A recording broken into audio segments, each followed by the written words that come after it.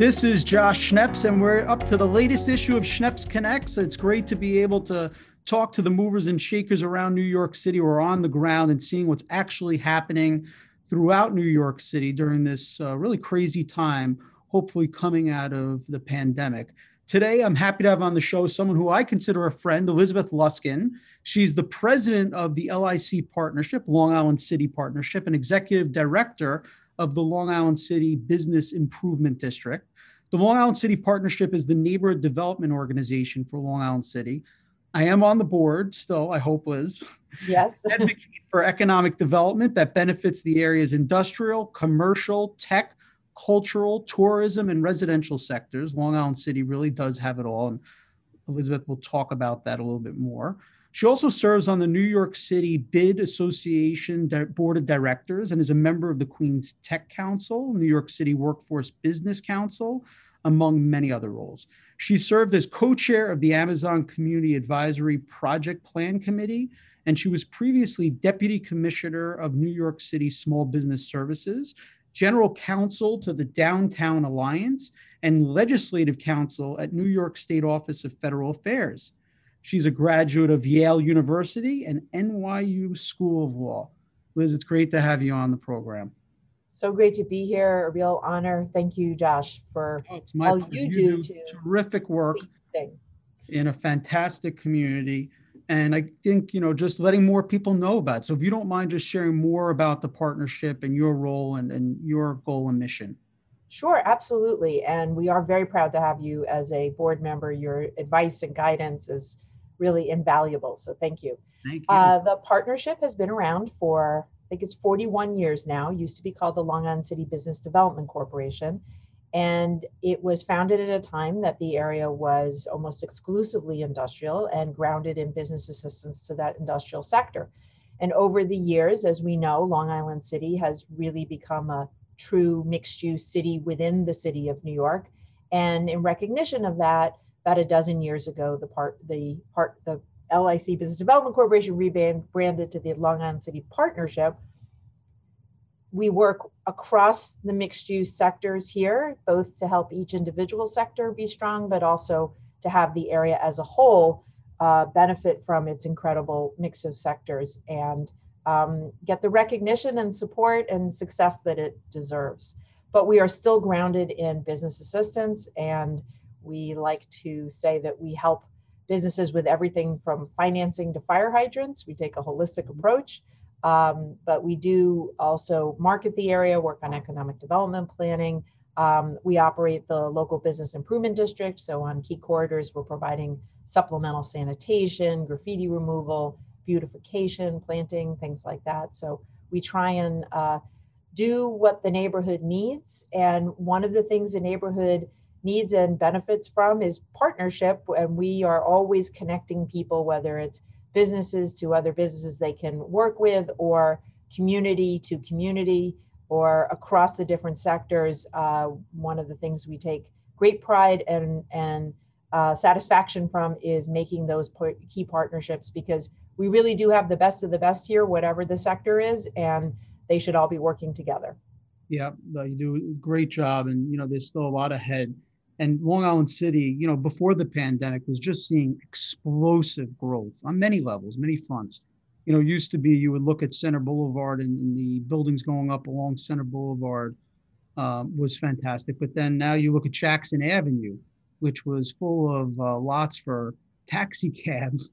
And now it's just one high rise after the other. So there's been a lot of development. A lot of it was really either opening or getting ready to open right before the pandemic. So talk a little bit about what impact the pandemic has had on the neighborhood and, what you're seeing on the ground. Absolutely. And you can't start talking about the pandemic without talking about the terrible human toll and economic toll that has gone on. And our neighborhood has certainly not been exempt. We are a neighborhood of the significant construction, as you've said. For a few years there, we were the fastest growing neighborhood in the country. We are also proudly home to the largest public housing development in the country, Queensbridge Houses, as well as 3 other great developments, Astoria, Ravenswood, and Woodside. And we have the social toll of the pandemic, the health toll on our friends and neighbors, and has been dramatic, and very happy to see that numbers are going in a better direction and improving there. On the economic and sort of central business district side of things, as you mentioned, this was the moment when all of the construction and all of the change was going to gel into a highly functional neighborhood that provided life and opportunity and great customers for our small businesses. So we've had a lot of different buildings dating back to, the early 80s. The building I'm in, that's the JetBlue building, that brought great companies in like that. And there have been residential construction over the years, but when you walk along Queens Plaza, Jackson Avenue, Crescent Street, all of these streets, the critical mass of construction finished the last year. And so the scaffolding was coming down, the buildings were filling up. We had our first new ground up major 1.2 million square foot commercial building opening, basically full from the minute it was going to open. So all of those buildings were now going to be people, and the people were going to be customers. So it was a really great moment, culminating decades of change and disruption. And right then, COVID hit. So in some ways, we've been fortunate that we are mixed use. We do have residential, we have commercial, we have education like LaGuardia Community College and lots of schools and CUNY Law. We have culture. So we had a little, and we have hospitality. We had a little bit of activity in all of these sectors. It never was completely dead here, right? There was always some activity. So we weren't Midtown, right? Which unfortunately was just shuttered. We were never as quiet as that. And coming out as things are coming back, we're every day you go out, every week, there's more and more life. But it was really just a sort of so much momentum hitting a almost full stop. And particularly for the businesses that depend on the daytime business population, the wonderful Lucky Pizza, which is across the way, which does much more than pizza, but their main customers weren't so much the walk-ins, it was all the catering of business lunches in JetBlue's offices and Altis's offices and so on.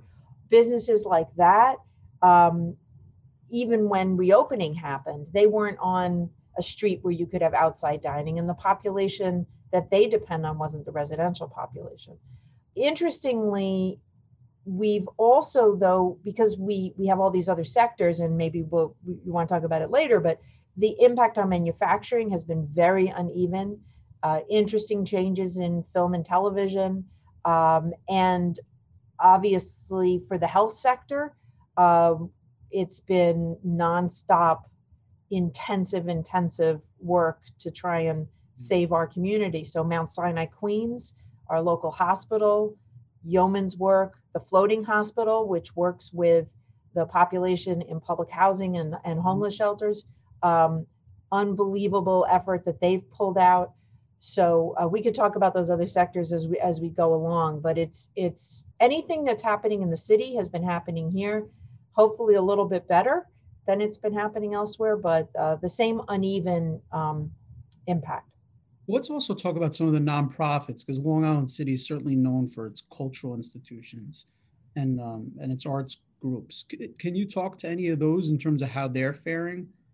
Sure, and just a word about our non-arts nonprofits, because one of the things about this area is that we are home to some of the most amazing nonprofits that serve a population far beyond just Long Island City, whether it's Our Children that works with women in and out of the prison system, Fortune Society, Sunnyside Community Services, Floating Hospital, which I mentioned, and they've all been Urban Upbound, stepping up to the plate, Jacob Reese, so many, dealing with food insecurity, dealing with the problems of the elderly, all of these, dealing with the populations that they serve in times when the city was also cutting back on budget for their kinds of services and so on. So really traumatic. But we're so fortunate to have these great organizations.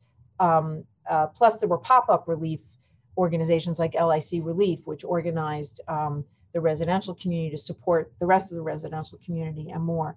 On the cultural side, obviously, it was so difficult because the cultural community depends on people visiting venues, whether it's a museum or a gallery, depends on live performances and having audiences. And these were some of the last elements that were allowed to reopen, and at capacities that really were very stressful also, because you've got to pay for your staff in order to welcome, whether it's 10 patrons or 1,000. And again, now it's easy to forget because we see money flowing from Washington, but not too long ago, the city was out of money, and it wasn't very easy to throw support at all of these organizations, although I know they applied for the PPP and other programs as well. But they're amazing creativity. I mean, none of them were sitting back and just, crying into their soup. They were all coming up with incredible online programming, whether that was from their archives or from once there could be the members of a dance troupe like Queensboro Dance Festival could get together and perform live for a Zoom audience. So just been doing incredible things to keep our cultural souls nourished, as well as keep their organizations relevant, and helping to enrich us during the moment and raise some of the issues that needed to be raised as we think about the future. We've tried to find ways to nourish that community in return, whether through trying to be a real conduit of information about what they're doing. Valerie Green and her company's just been doing amazing things, as well as others, but also commissioning art. Now that things have been opening up a bit, we did a great project, LIC is a Galaxy, where we had 5 different artists produce planets or globes that we've put throughout the area, and we're in the process of producing a series of public art interventions that we hope to unveil this summer, working with a local firm, Hive Public Space. So trying to deal with this on many levels, but it's a wonderful thing that people have been being responsible and getting their vaccinations, and the rates have been going down so that capacities can go up. So talk about where people can find out about the LIC is a Galaxy, that installation you were saying that's around the neighborhood. Where can they find out more information on that? Right on our website, licqns.com. It has its own page. And also all of the 40 different cultural institutions in the area, plus the galleries and so on. We have a business and attractions listing, an interactive map, and there's a great platform that we've developed, LIC Local, that you can use also when you're out and about in Long Island City. You'll see these compass-like stickers, and just you hold up your phone, you don't need an app, and it will geolocate you and tell you what's going on around you. And that isn't just where you can get a good meal or a great cup of coffee or a wonderful cocktail, but also where there's a gallery show or a museum or public art that we've done or others have done. We did this great series of public art, LIC Arts Connection. There's wonderful pieces out there. So I encourage everybody to visit licqns.com, but also check out those signs when you're in the neighborhood and just see what the idea was, not just to get you from point A to point B, although it can do that too, but also to show you what's around you. Because as you know, Josh, it's very confusing here to know exactly where you are, and you could be right around the corner from the most amazing XYZ, whatever that could be, and you're not going to see it. So we're trying to help you see through the buildings, behind the brick walls, to the great things that you can do around here and have an adventure. Well, one of the great spaces you have, of course, is the waterfront parks. Maybe you could talk a little bit about the Gantry Plaza State Park and Hunters Point South Park. absolutely amazing world-class parks, have won every design award, but more importantly, they've won everybody's hearts. And in the pandemic last summer, they were almost too loved. It was so many people, but this year, the city and the state, because there's a city park and a state park, and the wonderful Hunters Point Parks Conservancy, which is the private parks nonprofit that supports the parks, are really, there's great coordination and with the NYPD and others and DOT to make sure that everyone can have a wonderful experience in those parks. And one of the fascinating things about the parks is that it's been built in phases, but always with the same landscape architect. And so the vision has evolved over time. And if you start at one end of the park and go to the other, you're going to have multiple different and exciting and interesting experiences. So some places it's very active, other places it's very serene. It's always beautiful. And there's just so many, it is a fascinating park that also just works as a place to experience. So looking forward to taking advantage of that this summer. And you can get there on NYC Ferry, which is a wonderful addition to the LIC landscape. We have 3 ferry stops on the edge of Western Queens, and they can take you to the parks there, to Astoria Park up farther north as well. But over to Roosevelt Island, you can visit Four Freedoms and Cornell Tech. And you can get to 90th Street in Manhattan, you can get to 34th Street, all of these different connections. So the waterfront is alive and there for your enjoyment. And then I would hope that after you've had your fill of the park, you go upland a bit to Vernon Boulevard or around in the neighborhood and get some of our Michelin recognized cuisine at every level, both the star level and the bargain, the great value level, I think they call it, the Bib Gourmand Awards. Just such variety. And I know everybody likes to say they have, the best, but the reality is that we have all of this recognition for our museums, for our dining and drinking. And so you go to these things not because you just feel a sense of neighborhood loyalty, but because they're really great. So why wouldn't you?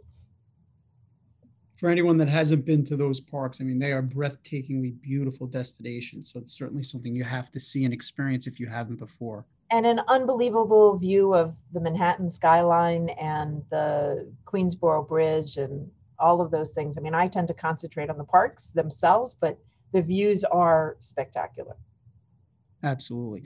Talk about what the partnership is doing to attract businesses, because obviously there's a balance between the commercial and residential community. But what are some of the I guess, tools that the partnership provides businesses?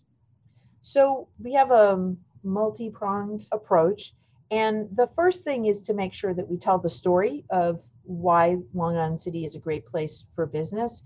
And it's a great place for business, interestingly, in the same way it's a great place to live. Over time, businesses have evolved into their key thing is talent. Talent wants to be in a live work community. Long Island City, not because it was necessarily planned this way, but because it happened that way, has evolved into an incredible mixed use live work community. Whether it's great schools or the great parks that you're talking about, the great culture, restaurants, et cetera, and wonderful places to live. We also have incredible places to work. And whatever sector you're in, you can have colleagues and partners here. So film and television, airlines, life sciences, tech in general. So we developed a brochure, an LIC brochure that collapses a lot of this great information into a tight space that's available online. We also have done some reports that highlight these things, both a comprehensive plan, but also our life sciences feasibility study, and developed a portal that explains to the life sciences industry why LIC is so great, but a lot of those things relate to everybody in general. But the other thing is that we, as I mentioned, have been grounded for 41 years in business assistance. And one of the key things that we can do is one-on-one assistance for businesses that are interested in looking here or are here or are coming here. We work to educate brokers and policymakers and so on, so they can also spread the gospel. But we do a lot in different times with tours, taking people around, but we're also starting to do some of that. And then just finding out what is important to people and helping them with that. So when you come to Long Island City, there are a variety of tax incentives, energy incentives, other kinds of benefits that you might be eligible for. It is complicated. You need help triaging that, figuring out what kind of help you're eligible for, and then how to get it. We work with people on that. But it could be you need a loading dock, or you need somebody to design your lighting, or or you need to work with Con Ed to get an energy audit, or you need to work with the Department of Buildings to get your C of O. We are here to be an ombuds person for you and work with businesses to get the help that you need at that moment. You might need a construction loan, or you might need major financing. We can help with all of these things and get you connected with who you need to be connected to. So we both market the area, but we're also here to provide substantive, real support that addresses the needs that you have. And when businesses come to us, sometimes they're like, I'm interested in the area. This is the kind of space I'm looking for. We're not a broker. We will never interfere with the broker relationships, but sometimes we know of a space that for the right business, the owner might actually want to talk to them, even though it's not technically on the market, or we'll know this broker actually, has something for you, or that broker. So we'll try and, again, for us, the issue is success, a successful choice of Long Island City, or a successful choice to stay in Long Island City. And whatever it takes to make that happen, we're going to work with you to try and get that done. But at the end of the day, we need a successful residential community to have a successful business community.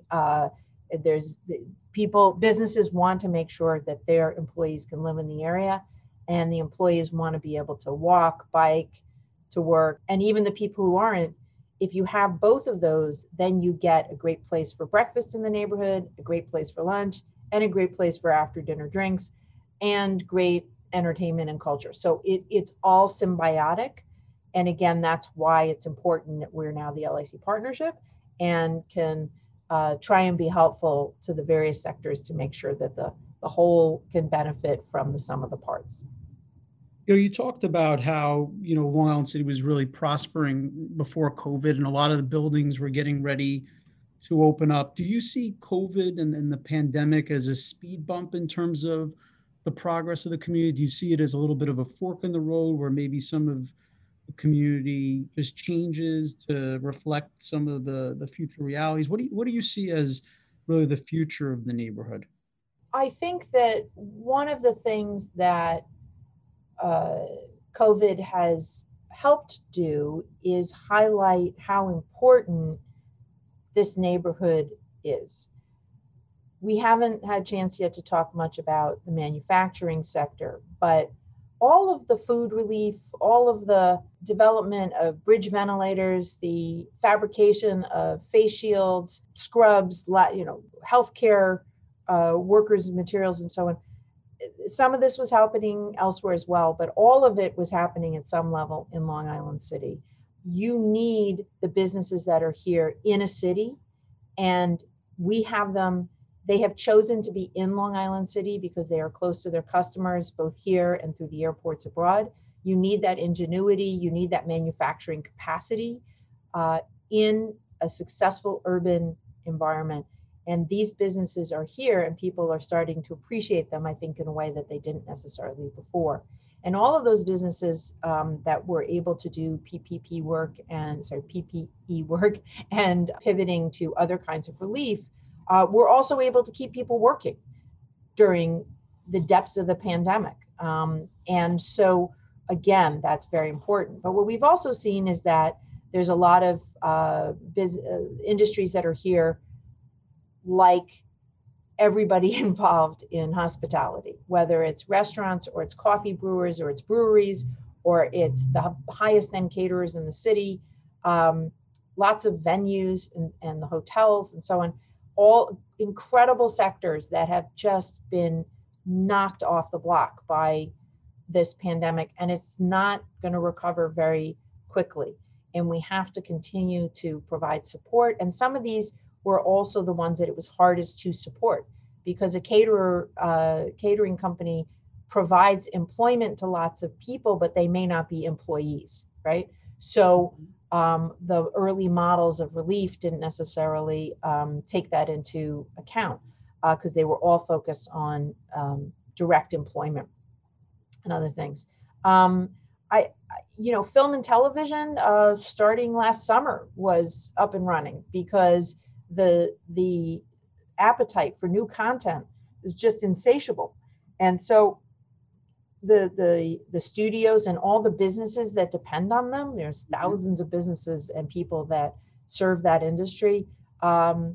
It's a bright new day in a lot of ways. I mean, it's difficult, there's protocols, but there's huge demand for their product. So I think, we've asked this question of our audience at the real estate breakfast and other places. How do you think LIC is positioned post-COVID compared to other parts of New York City? And overwhelmingly, more than 75% said better.